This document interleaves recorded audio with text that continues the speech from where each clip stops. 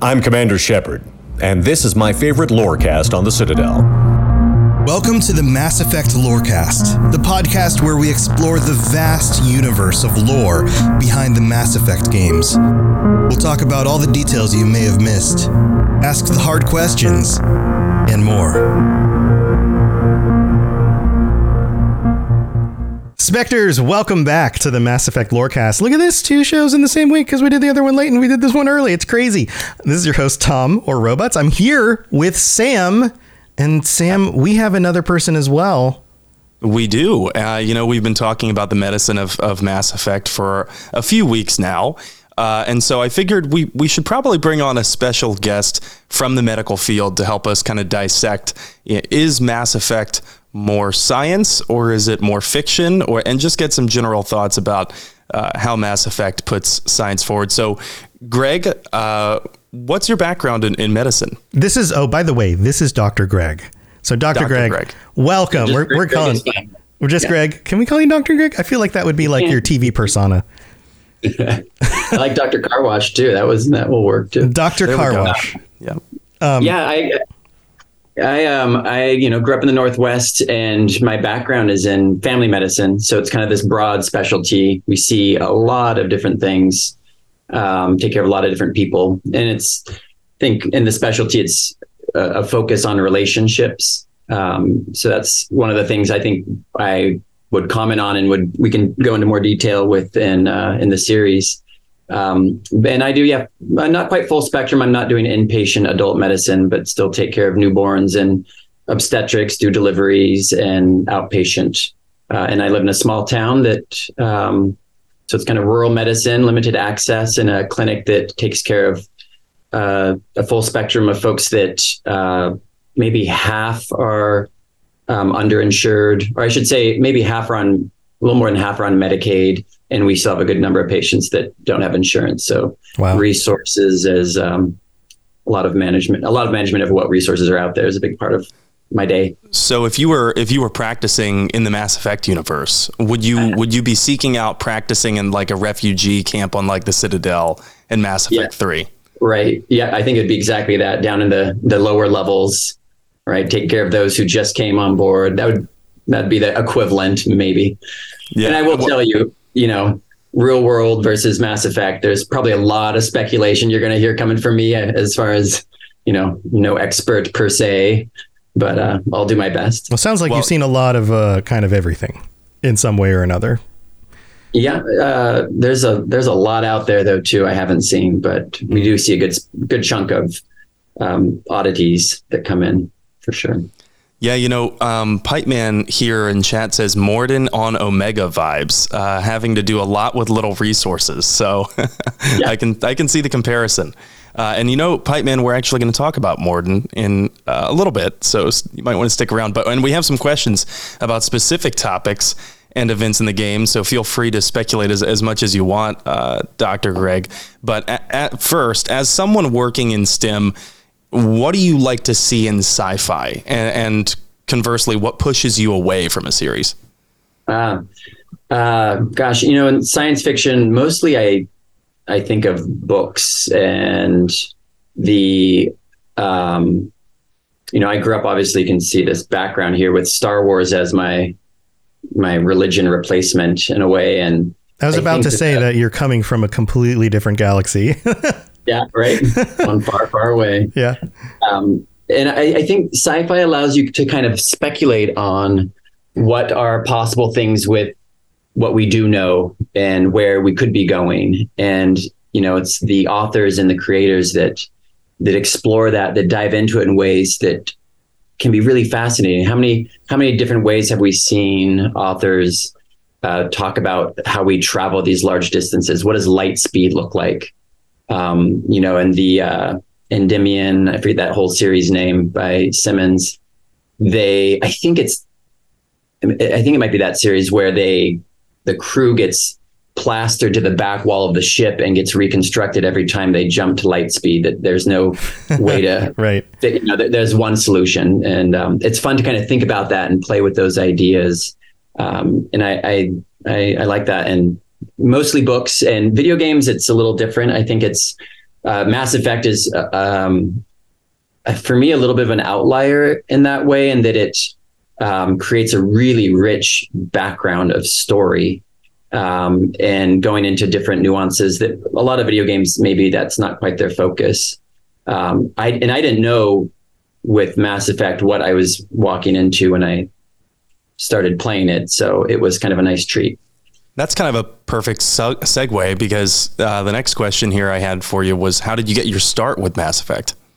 Oh, yeah. Well, I was kind of telling Tom earlier, I used to play on PC when I was younger. I grew up in the, Doom era, really.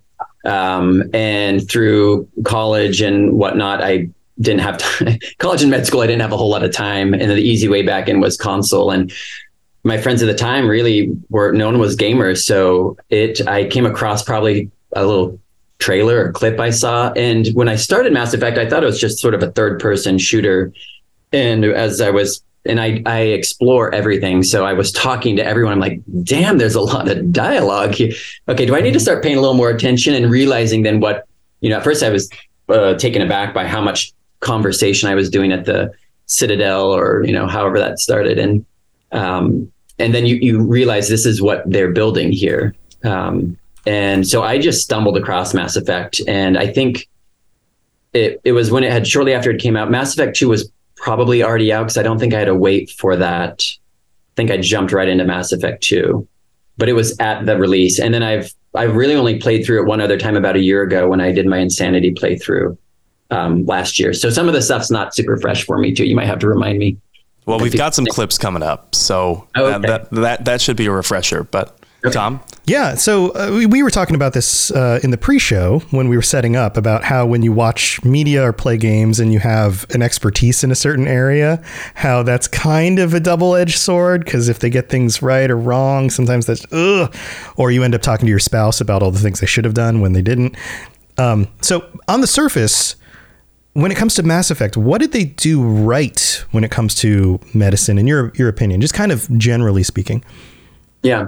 And you have to probably take it with a grain of salt with the constructs of or limitations of a video game, right? But in Mass Effect 3, I think when you're on the Citadel, there's a small area at least where they show people scattered about, and providers helping them, and it looks pretty chaotic. That feeling of we're in an emergency here, we're all hands on deck, that felt real. It would really be bigger, and people would be running around a bit more than you see them still standing there after you go and a couple of missions and come back. You're like, you're still standing, Yeah, but the scale is very limited, but the feeling of the room is what you're talking about.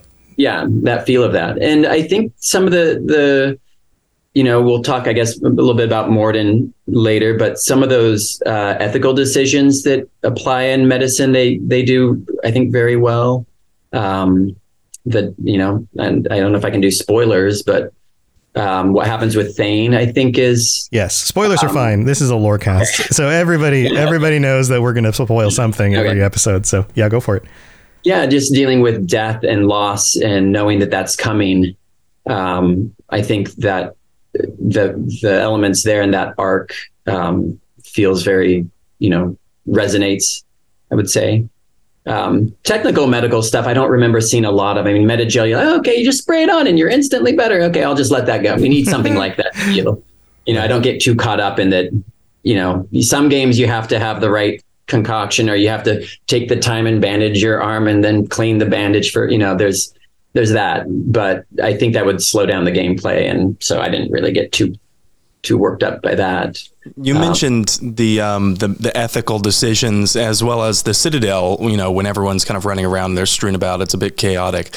Well, one of the conversations that I recall between two background characters, they're both providers in the Huerta Memorial Hospital and the Citadel, is they're debating whether or not it is ethical to ration care. And what did you think when you first heard that conversation? Yeah, I don't know what I thought, but I think my response would have been that's very real. That is exactly right. There's nothing fictional about rationing care. It is just the reality we are faced with. And during a time of war, I mean, it would have to be much harder, those decisions. Right. You probably have a lot more restrictions. I mean, we even see here war abroad or crises abroad affect us in little ways where if you're used to being able to get your medications or have insurance and can get it, there'll be supply shortages. I remember, I think colchicine for gout was suddenly not available because the military was pulling a bunch of it, and I don't know why. So you'll see these things. Lidocaine suddenly, what? We don't have lidocaine anymore to numb people up, or we have to, restrict how much we use. So that happens in small ways now that touch us, and that's not when there's a crisis even in our face. But I think bigger picture resource limitations is ICUs and hospitals and care. And it's, not an equal playing field for who has access, for sure. Yeah. So we talked about your feeling about things feeling accurate, right? But what about what things they didn't get right? Do you see anything in the games in reference to medicine or practicing it where you just you get that feeling, you just kind of roll your eyes and you're like, all right. Well, if you have specifics, a specific thing you're thinking about, let me know. But I think my general feeling of how mental illness was portrayed, or people becoming, I guess they just go crazy, is not really what psychosis looks like. And that's, everyone does that kind of wrong. It's easy to make people suddenly just be weird and crazy, which doesn't really fit what happens for people that have psychotic illnesses or delusional or hallucinations and other changes that happen. So I'm trying to think, like, it was probably I want to say what happened when you rescued Jack. Did she come from a prison where people went crazy too? And maybe I'm mixing it up. She came from a Cerberus prison that was basically experimenting on the kids. Oh, they were. And okay. there was basically a revolt, and everyone started attacking the guards. Yeah. Okay, so that was not quite the psychosis. I'm thinking of the episode with the plant. Yes, the Jacob's father's loyalty mission on 2175 Aya, I think was the name of the planet. That was the planet where they, just as a recap for everyone, Jacob's father's ship had crash landed on a planet, and very typical sci-fi kind of setting. The crew is relegated to eat the native fauna. But that is poisonous and leads to neural degradation, whereas the captain, saves the rations for himself, and the neural degradation that the crew has is something you're saying that did not portray psychosis well. Yeah, that's another. I was actually thinking of another. I think it's from Mass Effect. Well, I think it's also from Mass Effect 2. It was another expansion mission. But that's a good example that you gave, is suddenly, and I think you could usually tell pretty quickly because they act so strange in a different way that is not something that we see in human mental illness, it just doesn't feel right. It's like, okay, that's fine. It's its own new problem. And it's changing the brain in a way we've never seen. But I think some of the more, and so, yeah. And when I think about mental illness and the way it affects people, that part of the story doesn't feel right. It's just, otherizing them very quickly. And then everything, that does to us, we're like, oh, they're crazy. They did this. It feels like a bad Star Trek episode. Yeah. So that mission too, Sam, was one that probably didn't feel like they did that very well, or the way I would wanted it done. Yeah, I can see that. It was certainly abrupt and a bit villainous, how they portray some psychosis or I guess even indoctrination. But with indoctrination, right, we're encouraged to suspend disbelief because it's an alien species that's controlling us. But while we're on the topic of real life examples that are also in the game, as we talked about, Tom and I, last episode, Vrolic syndrome is a real condition, and it's one that Joker deals with. So how did you view their depiction of, I believe the medical term is osteogenesis imperfecta, when it came to Joker's life? Yeah, it's actually not a condition, and I don't know what the prevalence is, but it's not actually something that I've taken care of. But it's sort of a spectrum of disease, and it can manifest in a lot of different ways. But the kind of classic thing you think of is our bone is not just this hard calcium. It has some collagen, other proteins in it that give it its flexibility. And the way that if you see a building going up with concrete, there's rebar in it to do the same type of thing.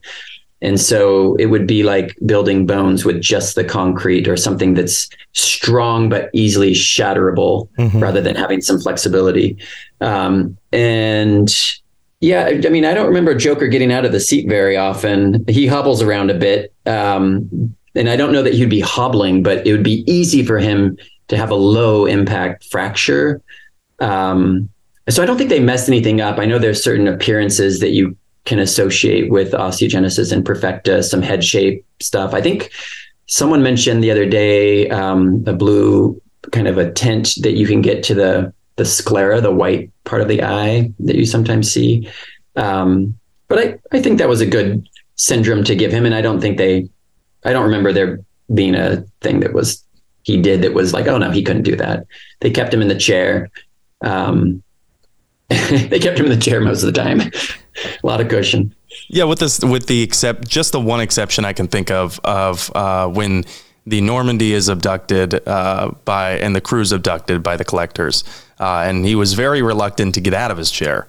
I mean, even when the first Normandy went down, he was reluctant to get out of the chair, although that was more of a moral sticking point with him, that he was going to go down with the ship. Yeah. Well, Keppel's syndrome, I don't believe is real in our world, but it doesn't affect humans, obviously. But is there an analogous condition that does affect people that's similar to Keppel's? I think so, but remind me. I think Keppel, when I was playing, I remember thinking that Thane was having a breathing or that it was affecting his lung tissue. But is there another component of it too that affects his blood? I'm a little unsure about the exact, how it works in the body, but I'm fairly sure that you're correct about that his lungs are just not transporting the oxygen to the rest of his body, because I pulled it up real quick. The technical, the description, at least on one of these articles, is essentially the disease erodes a drell's ability to consume oxygen and stops blood from producing hemoglobin. Oh, so that's interesting that drells have hemoglobin. Interesting. So yeah, I mean, thinking back to the lung and suffocation, that's very real and very, unfortunately, common. The idea that in some mechanism, his lung oxygen interface is not working is a very common human problem we run into with, it can be our heart not pumping effectively. And so your heart has two different chambers.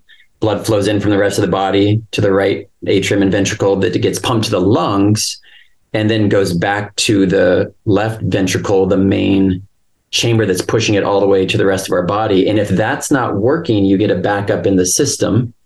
And so the fluid that's still in the lungs trying to get to that left ventricle is backed up under pressure, and you get liquid seeping out into lung tissue, and people will literally fill up with fluid. And, doctors in the hospital will put needles in and pull that out and use other ways to treat it. But that is sort of a drowning feeling from your heart not working. Maybe more similar to his condition would be there's other types of lung disease that you can get where the tissue itself becomes a little bit more rigid. So a lot of people might be familiar with COPD, or chronic obstructive pulmonary disease, a consequence of tobacco, cigarette smoking or tobacco use over time. where you have a hard time moving the air out. But there's this other type of lung disease where the lungs' ability to open up and inflate becomes more difficult. It's generally we call it interstitial lung disease or pulmonary fibrosis that you can get from exposure to chemicals and other things. And that becomes like trying to make your lungs start becoming like cement, so they're not moving well. So that might be a feeling that's similar to it. And it's a progressive thing that we can't treat very well. So there's that inability for us to fix that one is very real. All of this sounds wonderful, by the way. Oh my God. No. This is all Don't be sorry. We're literally asking you about this. Right. No, it's totally fine. But like every time, and I'm sure it takes a certain type of person to do your job, to be a doctor, to get into medicine, because you have to, like, all of these things are terrible. Like the poor people who are going through and having to deal with these things, and you have to be the sound mind who's able to get to the heart of what the issue is and help them with the solution. Like, it just props to what you do and what so many other medical workers do. But as a non-medical worker, I'm just like, oh my God, any of this sounds so terrible. It does take there's that balance of, being empathetic. I guess depending on how you interpret the word, really feeling what other people are feeling, empathy would really crush you because there's a lot of suffering. Yeah. So it kind of takes a little bit of rational empathy of being able to understand and relating that pain without taking it on. Like a therapist, if they felt everything their patient was feeling, would not last very long. So it does take a little bit of that. That's definitely a balancing act for physicians to not feel and not be turned on the suffering of other people. Yeah. I'm sorry. Go ahead. Well, I was just going to go back to the hemoglobin. Yes, please do. Well, I think it's fascinating that it's hemoglobin that they say that because that's sort of a unique protein that has evolved from us being on the planet we're on, that is very iron rich. And not that you couldn't have another creature with hemoglobin. I could see some other iron-based protein or something, but maybe, they call it that. It's like, oh, that's very unique. The same exact term in a different species.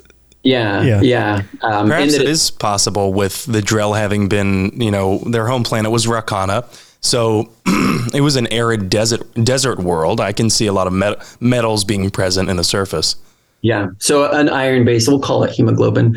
So if there is a problem of destruction or production of hemoglobin, then and we see this in people too.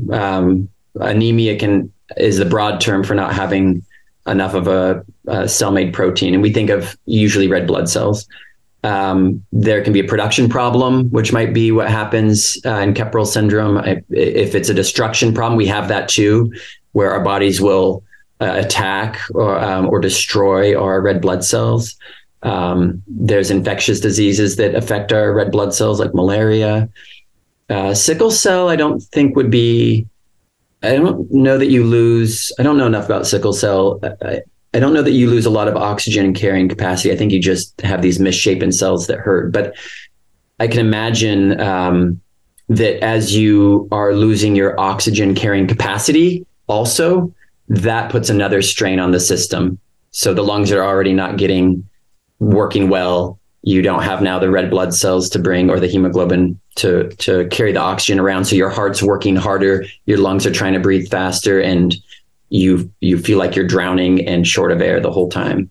And it would probably be a pretty miserable. I don't think he would quietly close his eyes and say his goodbyes like that happened. It would be probably pretty miserable, honestly. Probably something a little bit too visceral to display in a video game, or doesn't close out the story with the tone that they wanted you to close the story out with, right? So they make those changes. I do like, though, they did give him a bit of a, he was sick pretty early on, and it kind of just kept getting worse and worse, if I recall. And they did. I like the way they did that, honestly. I don't think I would have wanted it to be that real. Yeah, that would have hurt a little bit too much for the players. But on the topic of diseases, the Fortinbras plague is probably the most detailed description of a disease that we get in Mass Effect, and yet a lot of players don't ever learn about it because it's part of the books. And more specifically, it's part of the books about Mass Effect Andromeda. So I'd like to recap the medical part of this, explanation and kind of just have you comment when something comes to mind. So first of all, the Fortinbras plague was artificially made, taking traits from a bunch of different infectious and deadly diseases impacting almost every Milky Way species. It mutates very easily. It can spread through the air and stay on surfaces. And it has an R naught of 22 to 26, which is about as contagious as the measles. So how contagious is this really? Yeah. Okay. Well, an R naught is how much, how easily it is for one person to spread it to how many other people. But it's not necessarily just a biological number inherent in the organism. It is a created number that is about even relationships with other people and how it's spread and communities and how we interact. So it's a very specific to the disease itself and the community it's spread in that way. But that is really infectious. I mean, if an R naught of 2 is something that can easily become exponential on its own. Right. Because it's a doubling effect. 2 becomes 4, becomes 8, becomes 16. Right. Yeah. And, I don't know how the R naught is. I think it's, a disease that kills you quickly tends not to have as high of an R naught. So something like Ebola, I don't know what its R naught is, but it's probably, for as deadly as it is, in the way it's spread also, it probably has a much lower R naught. But yeah, that's 20. That's high. That's crazy. Yeah. So it's funny you should bring that up, that diseases and viruses that have, a low R, or that are deadly tend to have a lower R naught. Well, this one has very high R naught, and it is incredibly deadly, killing people within 24 hours. But interesting coincidence about the measles, because the virus was made using traits from the measles, as well as something called Asari cyanophage. Not sure what that is, but I'm guessing, given the etymology of that word, it would mean something that maybe erases how blue the Asari are. Kepral syndrome, so they did take traits from that. A Turian disease called Titan's Tears, and the Volus equivalent of chickenpox called Yoktan. Who was a chef, a bioterrorist chef that made all of this? Right? And so I was going to ask you, would it actually be possible or even conceivable to create a virus from traits of other viruses, let alone this many other ones? Or does it, are you aware of how difficult that would be? Or I mean, in theory, it's plausible, right? That you can construct a RNA sequence to do all these things. I mean, can we do that now? No, I don't think so. But that's not that crazy to imagine. We can do it with other types, like with DNA pretty easily. With CRISPR, what we can create is actually pretty impressive and frightening. Yeah. For example, my wife does research on mice at the lab that she runs, and they have mouse models, is what they're called, where they have genetically changed mice specifically for their brains to use a certain protein that is only found in human brains now actually works in a mouse. And that is not something that happens in nature. They had to genetically engineer that. Yeah. So we're already there with DNA, right? Where the technology is where you can take the area you want and put in something new. Like we're there, instead of just breeding and trying to create a trait by selection. But I don't know that they can do that with RNA yet, but it's plausible, right? It's something that you could imagine being done. Now, how to create something that all the effects would be quite a challenge. I don't know it'd be as easy as just stick all these different viruses together and then you get all the problems. It probably doesn't work that way unless it's a combo thing. I don't know. But it didn't work that way for the person who concocted this virus either. It ended up being a lot more volatile than they wanted. Tested on his neighbor, and he got it himself. More or less. More or less. So this was made by the captain of the Quarian Ark, because the thought was, as soon as we get to the Andromeda Galaxy, we want, if we can decimate the numbers of the council races, then we will not be treated as second-tier citizens anymore. So it was supposed to be targeted toward them. But the virus, and it was supposed to spread on this ark, where all of the races on that ark were not council races. So they were supposed to be carriers.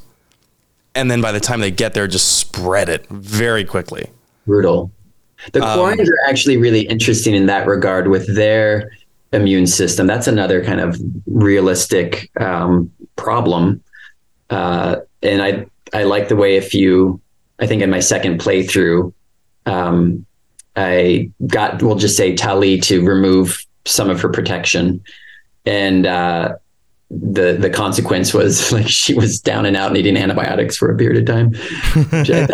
I love that. I thought that was brilliant. So if there was theoretically, if you took a bunch of humans and put them on a spaceship, which was completely sterile for like a long time, it really would impact immune systems that way? Well, no, I'm more thinking of diseases where people have lost their immune system. And, when I was a kid, there was that book about David, the boy in the bubble, who literally they didn't have anything but to keep him away from everyone, very much like the Quarian setup. I don't know about keeping us on a ship over such a long time that we would lose our immune system. We are such a mixture of organisms already. We're not these sterile, just human cells. There's more bacteria in the first inch of your colon than there are people on Earth. So we're a lot more other than we are us, I guess. So I don't know how that would happen. There's a poop joke here somewhere, but I haven't formulated it yet. We're full of shit is what you're trying to say. Yeah, there you go. Sometimes it's the more simple ones. Hey, to chime in real quick, just to go back to the R0 thing, I do have some details on here. Just to put this in perspective, the seasonal influenza is at a 0.9 to a 2.1. It varies between there. Ebola, 1.51 to 2.53. So slightly more infectious than the flu. So 22 to 26 is an order of magnitude above that. Just that straight up. And I wasn't aware before Greg had brought this up that it was socially influenced, but that makes sense if they are on an enclosed spaceship where with recycled air quarters, pretty tight quarters, 20,000 people on this ark. Maybe that had something to do with why that R0 is so high. Yeah, that would make sense. Exactly. That would be the type of scenario. It's like, well, this is the situation in which this is spreading. So it's R0 and this situation is here. And it might be different when you look at it in other kind of arenas. Right. So maybe it wouldn't have been as infectious, when they get to the Andromeda Galaxy and they are on the planet. People have space to spread out and live. But about Fortinbras plague, I wanted to go over the symptoms. Okay. So I'm gonna list off the symptoms that we know about that occur at different stages, and maybe a way they could have treated these symptoms on the Ark. So it starts with if this sounds familiar to any listeners, it's because we just went over this last week. But it starts with copious projectile vomiting, coughing, fever, chills, and nausea. Okay, so we're beyond prevention. We're just jumping into treatment. So on a ship, they probably need hoses for the projectile vomit. Antiemetics if you haven't really started vomiting yet. Doesn't sound like any diarrhea, so you could give rectal suppositories. Going back to the colon reference. At least there's that. At least there's that. At least there's that. Good old-fashioned antiemetics and maybe some antipyretics like Tylenol, ibuprofen to get your fevers down. That would probably be the easiest thing to deal with. And then rehydration. If you're feverish, you're vomiting, you're probably getting dehydrated pretty easily. So I have a clinical question for you, Greg. How would you suppose that you could put a rectal suppository in a Hanar? Oh, God. I'm not sure I'd be able to find it in the first place. I'd probably ask for permission, for some consent there first. I'm sure there's plenty of artwork on the internet that shows us our butts. You have a little right? tail kind of back end thing, don't Right. they? That they do, yeah. Maybe that's I don't know. Maybe that's where that. When we were planning this episode, I never thought about shoving things up our asses, but here we are. Oh man. There's something kind of just since we're talking about colons, there's something kind of unique about our colon's blood supply that is that. Well, this is the part that maybe this is a college thing, but.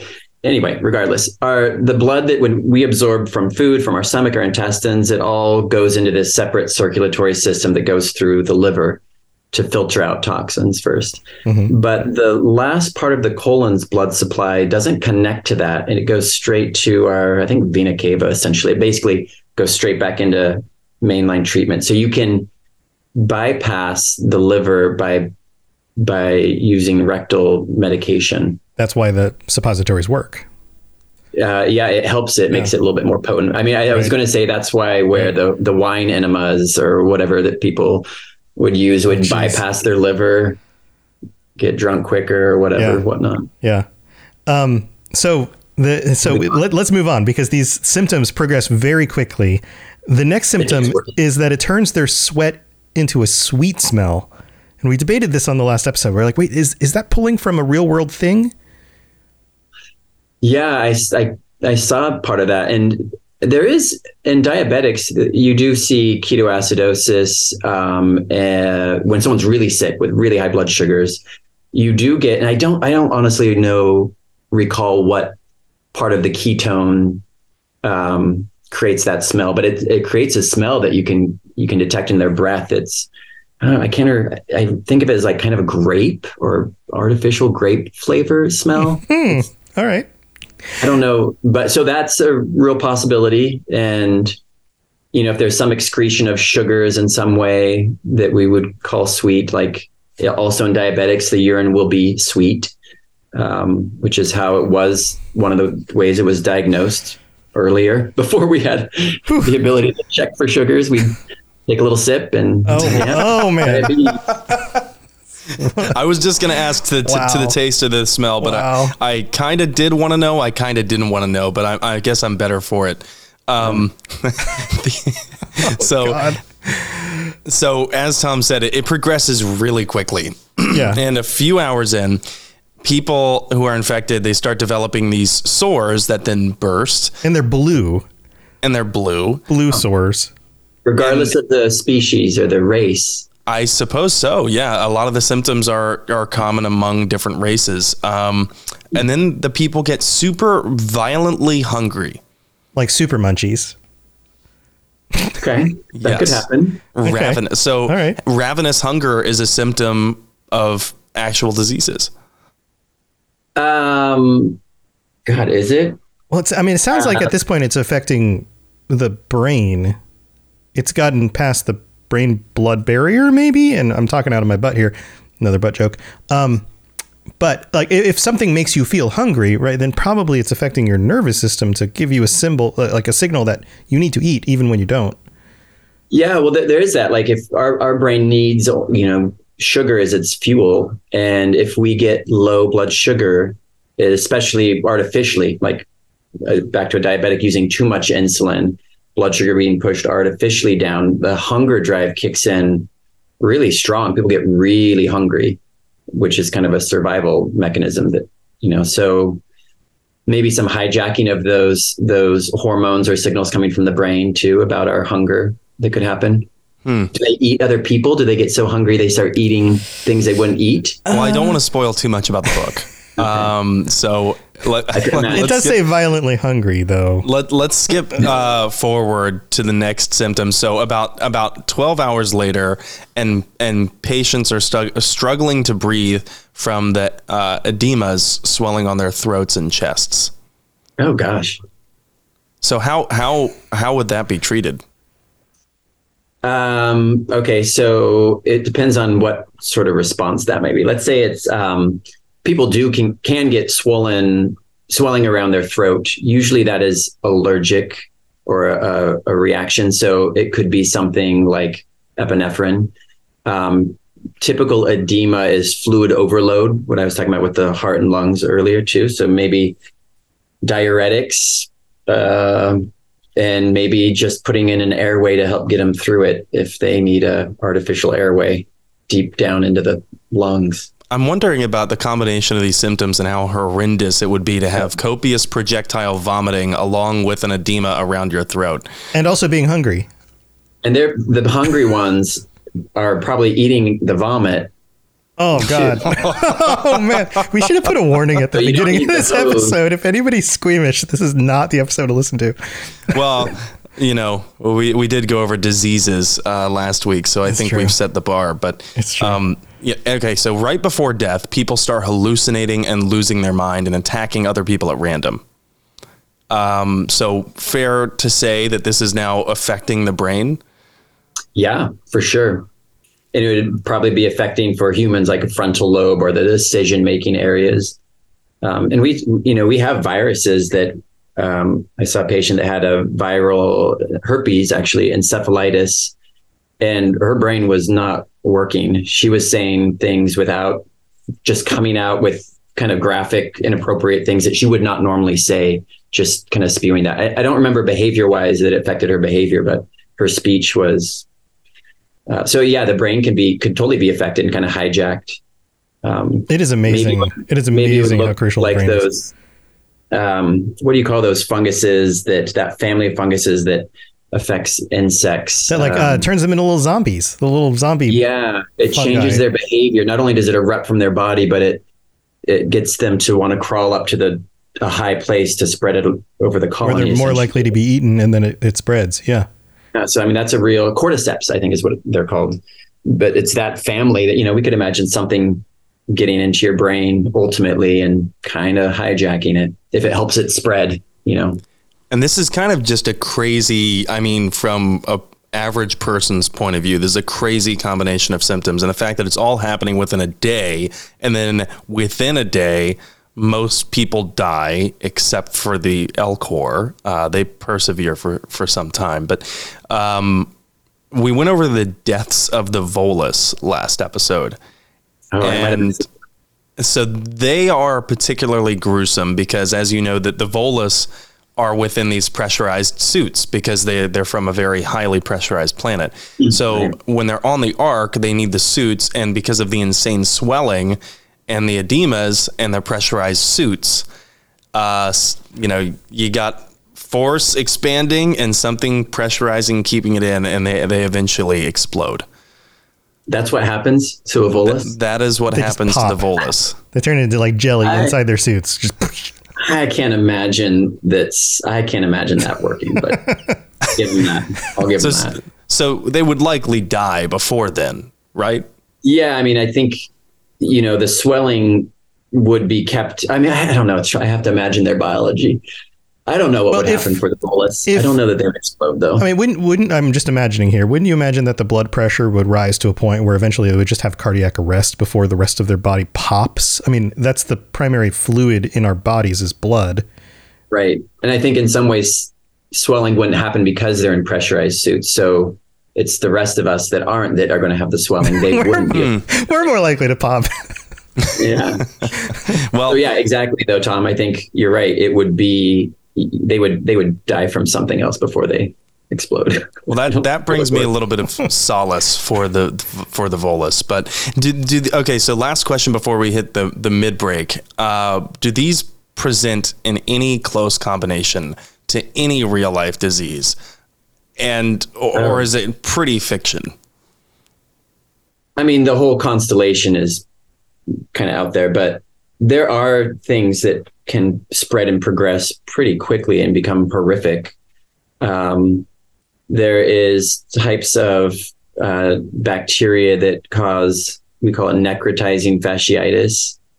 And it is one of these, it produces a gas too, as you might have seen people get infection and over a day or so, it kind of becomes a larger infection or an abscess. Well, this is you can get this from scratching your leg on a metal desk. And if they show up in the ER, if you go to refill your coffee, it'll look different when you come back. I mean, it's happening pretty quickly. Wow. And I don't know if this is appropriate, but my number one do not want disease is Fournier's gangrene, which is this necrotizing fasciitis in a very unfortunate location. So don't Google that. And so that's pretty horrific, and it's a skin infection. It happens very quickly. I think Ebola itself, the hemorrhagic Ebola, is really pretty gnarly. It kind of liquefies your organs. You ultimately just start hemorrhaging from all over. So it's yeah. Maybe that's what the so Ebola. The combination of everything, but the horrificness of it. And then I talked about the encephalitis from herpes, there's probably a lot worse. So this Fortinbras plague is basically attacking like all systems of the body. It sounds like it. So this is not in the game. It's in the expansion books. Right. Okay. It is part of Mass Effect Andromeda Annihilation, that book. Okay. So we're already almost 50 minutes into the show for a mid-break, because this is how stimulating these conversations go. This happens. So we're going to take a really quick mid-break. I know that we don't want to keep you too long, but when we get back, Sam, why don't you pick out some last questions, some highlights and things that we can cover, and then we'll do the rest of the show. So sure. So don't go anywhere. We'll be right back. Patching it through. I am sovereign, and this station is mine. I like the sound of that. So we're recording this very close to the last episode. We don't have any new patrons or new reviews to read out. So we're going to do this real quick. Thank you to all the patrons and everybody who helps to support the show. And shout outs to all of our shepherds, Kolka Shins, Kira C, Lieutenant Ticino, Shep Valkyrian, that's Spectre J, and William, and all 70 of our current patrons. Thank you so much for your support. We really do appreciate it. Patreon.com/Mass Effect Lorecast. If you want to get ad-free episodes, t-shirts, join us on future episodes of the show, any of that stuff, go check that out. And thank you to everybody who leaves 5-star ratings and reviews and shares with your friends and all of that stuff. But we're going to get back to the real stuff and continue to gross you out. So here we go. Spit it out, or are you trying to build suspense? You're so dense, sir. Obviously, I do not know as much about human relationships as I thought. All right, we're back, and I know we've got you at least for the hour. Are you okay if we go over a little bit? Yep. Dr. Greg's all right. All right. So, Sam, where do we want to go now? We've been talking about the practice of medicine, but in Mass Effect and that kind of stuff. Where are we going next? So, yeah, we've been into the really hard medicine topics, but I'd like to talk more about the people. As Greg had mentioned earlier, that Greg's background is far more relationship focused. So we did a character deep dive of Dr. Chakwas. Since she's more or less the only consistent spotlighted human doctor we have in the original trilogy, how do you think BioWare did in its portrayal of medical professionals? Oh, well, I mean, I love Dr. Chakwas probably because she is the ship doctor and it's just great voice acting and her personality. It's not really my day-to-day. Like, you don't see her. She's in her clinic, but it's almost like you get to hang out with her there. I think you pull out and have drinks with her, or you can. It's one option, I think. Yeah, that's right. So it didn't quite look like she was. It looked like she was always kind of on break, I guess. But I don't know what it's like as a military provider on a ship. Maybe there is some informality too, and. But I really liked her as a character. I just didn't see a lot of my day-to-day in what she did. She seemed to have every bit of equipment that you needed. And I think, was there another doc? And there was Dr. Michelle. That was the other human doctor you could bring on. Okay. I seem to remember, and I might be making this up, that you could go in and I think you had to give her credits to get medical supplies or to get something. I feel like I had to pay her. And I remember thinking like, oh yeah, okay, sure. That feels pretty real. You gotta look over some credits. Welcome to America. Yeah, I might be misremembering that. capitalist expansion for Mass okay. Effect. Okay. So, well, shifting gears, we know that you have a special love for Dr. Solus, as in Mordin Solus. I'd just like to ask why. Oh my goodness. I really I appreciate the way that he thinks so analytically.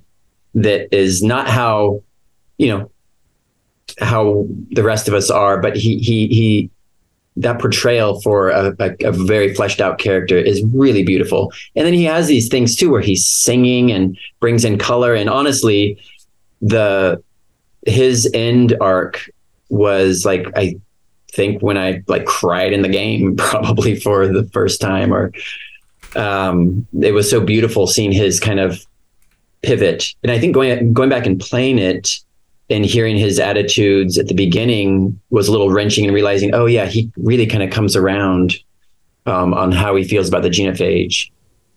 Yeah, that conversation, if you play a certain way, you can get conversation with him where he basically, Shepard corners him and doesn't really allow him to save face about his prior mistakes with the genophage. And Mordin can kind of snap and yell at Shepard, I made a mistake. And it's like, man, that one cuts you deep. But we have this clip here. I promised you that we would play some clips from Mordin's personality. Okay. And very apparent here, I think.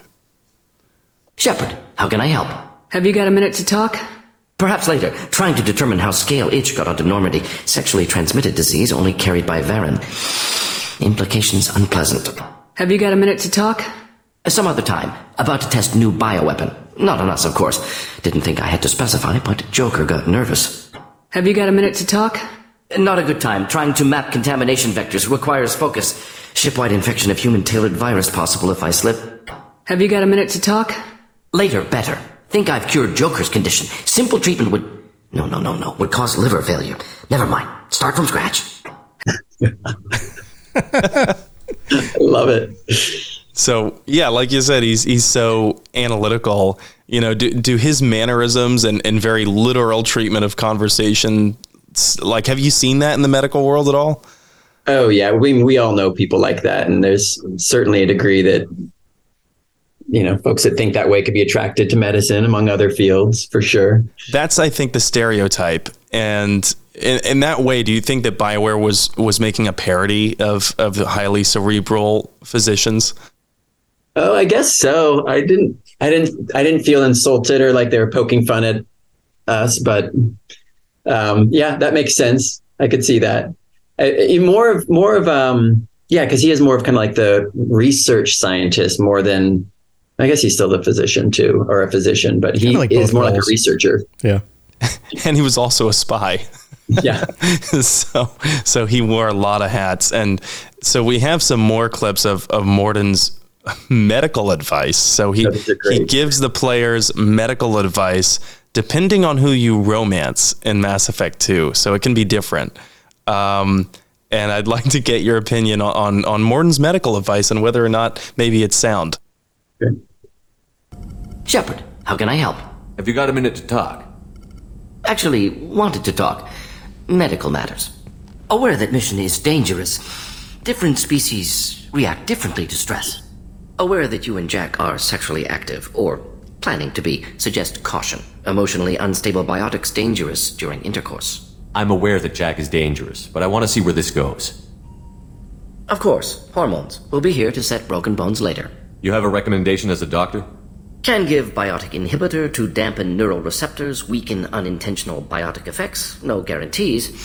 Suggest padding walls. Biotic ability also gives benefits. Forwarding booklet to your quarters. Includes diagrams, exercises, inventive uses of Mass Effect fields. Can supply oils or ointments to reduce discomfort. Gave ED electronic relationship aid demonstration vids to use as necessary. Past relationship with Talizora makes dalliance attractive as stress release. Oh, I guess we should We should do the first one. Let's talk about the first one before we move on to the second one. Yeah, let's talk about Morden's advice to Shepard while romancing Jack. I think he refers to sedation there at some point, which is awful. He does give a lot of options and has a lot of different feedback for how he can help Commander Shepard in a sexual experience, which is hilarious. Yes.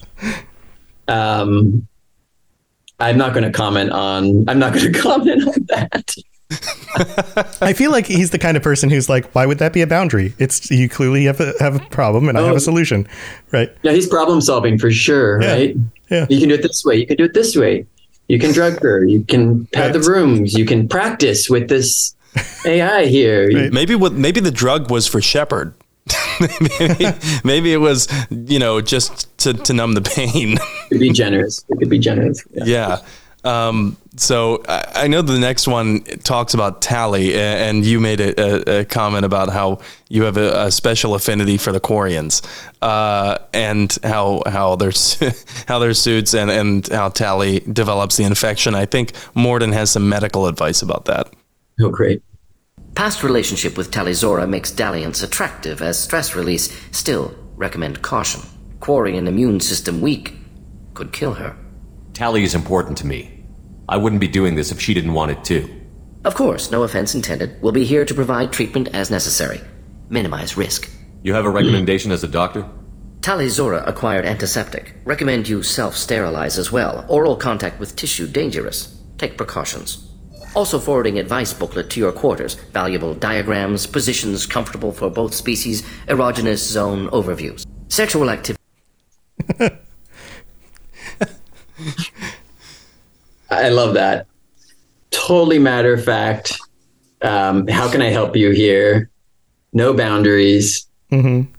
Take the extra step to, if you are going to bring on this risk, then here's the other things you can do. To my ears, as a non-medical professional, it all sounds like good advice too. Do you? Yeah. Yeah. Okay. So. Yeah, I would agree. Yeah, it sounds great. Yeah. Okay. All right, I mean, cool. if I was being very matter of fact with my doctor about my relationship with an alien, then then I guess that's the response that I'd want. Yeah, I love the tips at the end that he's like, okay, we're going to do this. This is what we need to do. Oh, and by the way, this might also help in this as well, and not related to the infection. But yeah, it's great. So we I love the fact that he recommends self-sterilizing and avoiding oral contact. Yeah. Yeah. So moving on from these, we have kind of softer questions here, but who knows where this goes. Let's talk about the regeneration of scars, because we get this answer from Dr. Chakwas about the regeneration of your scars and how having a positive attitude and focusing on healing, then the scars heal faster, right? That's going the Paragon route. Is there any truth to that? Obviously mindset can affect a lot of things, but when it comes to something like healing scars? Oh, interesting. Well, I didn't know that if you became a Paragon, your scars would heal. Yes, and if you go Renegade, they get worse. Yeah, it affects the way you look. You look nicer or you look meaner. Well, from allopathic medicine, we don't know everything. We only know what there's evidence for. That's kind of the strength of allopathic medicine, evidence-based medicine. And I seem to remember this is older study. I remember hearing about it in residency, and it was actually more about prayer. And what it was is they were trying to see if prayer helped. And I forget the numbers in the groups, but basically those people who knew they were being prayed for did better to some degree. Those who were prayed for that didn't know about it didn't do any better than the controls. And it was that element of, and maybe, so this is maybe kind of similar to the positive thinking, that knowing that people are thinking about you or thinking positively about that. Right. So it's not quite the same. Expecting results in a way, like the positive expectation of something working lends towards it working. It's the same reason why if I take aspirin to relieve pain, or if you as a doctor hand me the aspirin, the effects of you handing me the aspirin will make it more effective. Placebo, if I didn't tell you, I said, I can't tell you what this is, but I promise you there's almost no side effects and you're going to feel better. And I'm giving you a Skittle.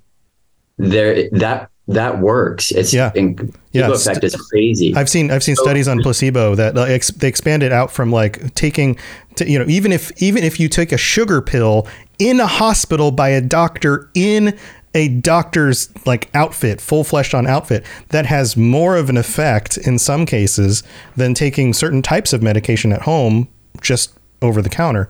There's obviously a lot of nuance to this in the details, but placebo is verifiably a real thing, like you're saying. And so maybe this ties into that a little bit, but like the fixing of scars on your face. That's maybe a bit of a stretch, but I think the concept is probably rooted in truth. I can't tell you more evidence right off, but I'd go with that. Commander Shepard's got some pretty spicy immune system that's, an overachiever when it's feeling good. Apparently impenetrable. And, talking about Commander Shepard, the Lazarus Project. Shepard is brought back to life after falling from orbit into a planet. And I guess, I don't know how much of the body was left. They say it was really only scraps. But let's watch that scene. Okay. And I'd like to get your thoughts right after it.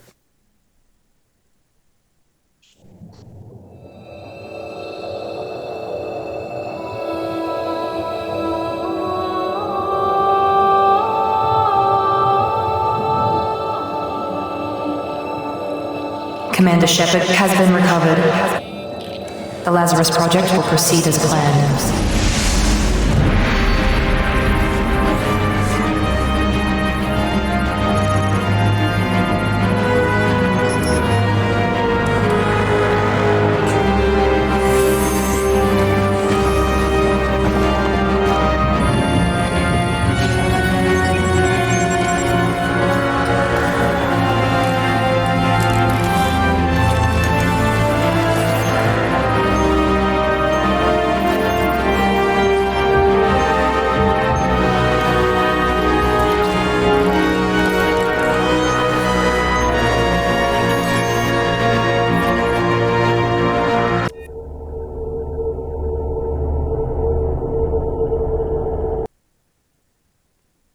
So did you catch all of that? Was there more, Sam, or was that it? There was more, but I believe it's just Miranda, waking Shepard up, and you can hear Wilson in the background saying heart rate's increasing, and right. So then they try to bring down Shepard's heart rate. But from what we heard and what we saw in that rebuilding of Shepard's scene, did anything stand out to you? Yeah. And so we'll just say, putting his mind and memory aside, let's just say we're talking about the body here.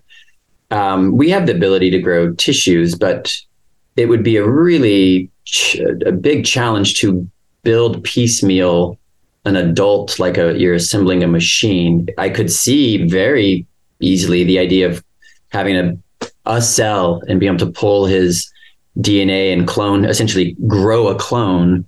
As the organs, the cells migrate into the different systems and the nerves branch out and reach, and growing it that way, the way we all grow. But piecemealing together a body into adulthood and having nerves connect that's a little bit more of a stretch, but that is not the hard leap. I think the hard leap is his mind, and that, a clone would be like more like a twin in a way. And to have Commander Shepard's memories would be, in theory, if you could freeze this brain state he had, let's say, then, where all the nerves are, how they're connected, and even the energy state of the electrons of all the atoms there, and then could replicate that somehow. In theory, you could sort of have a hard drive of his brain saved, but that's a bigger stretch. And I'll accept that. I'll let that go. I would have liked it if he had some messed up memories or some challenges kind of coming. I don't remember him really struggling too hard with remembering who he was or his parents. And I don't remember that being right. And so that, I was going to say, the mentality and the mind and memory aspect, I, as just a regular player with no experience in medicine or health at all, that was the most unbelievable part to me. Yeah, exactly. And I do think, I don't remember the graphics from that, because I thought, they brought him back. I thought it was sort of from a fetal cell type of growth, or a rapid growth process. I didn't realize they were building little pieces and sticking it together, which seems the hard way to do it.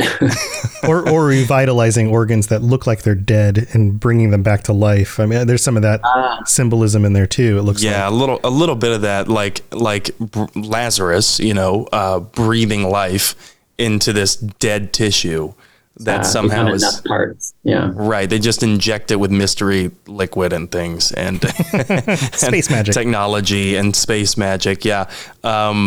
But maybe they went that route as a narrative way, just because they didn't want to address the whole "Am I really Shepard" thing. Because they do, of course. I don't know if you've played the Citadel DLC, Greg, but clone Shepard exists. So right, that's right. So they have a clone Shepard. That was probably the easier way to do it scientifically, you're saying, but that Shepard took the back burner and existed for spare organs.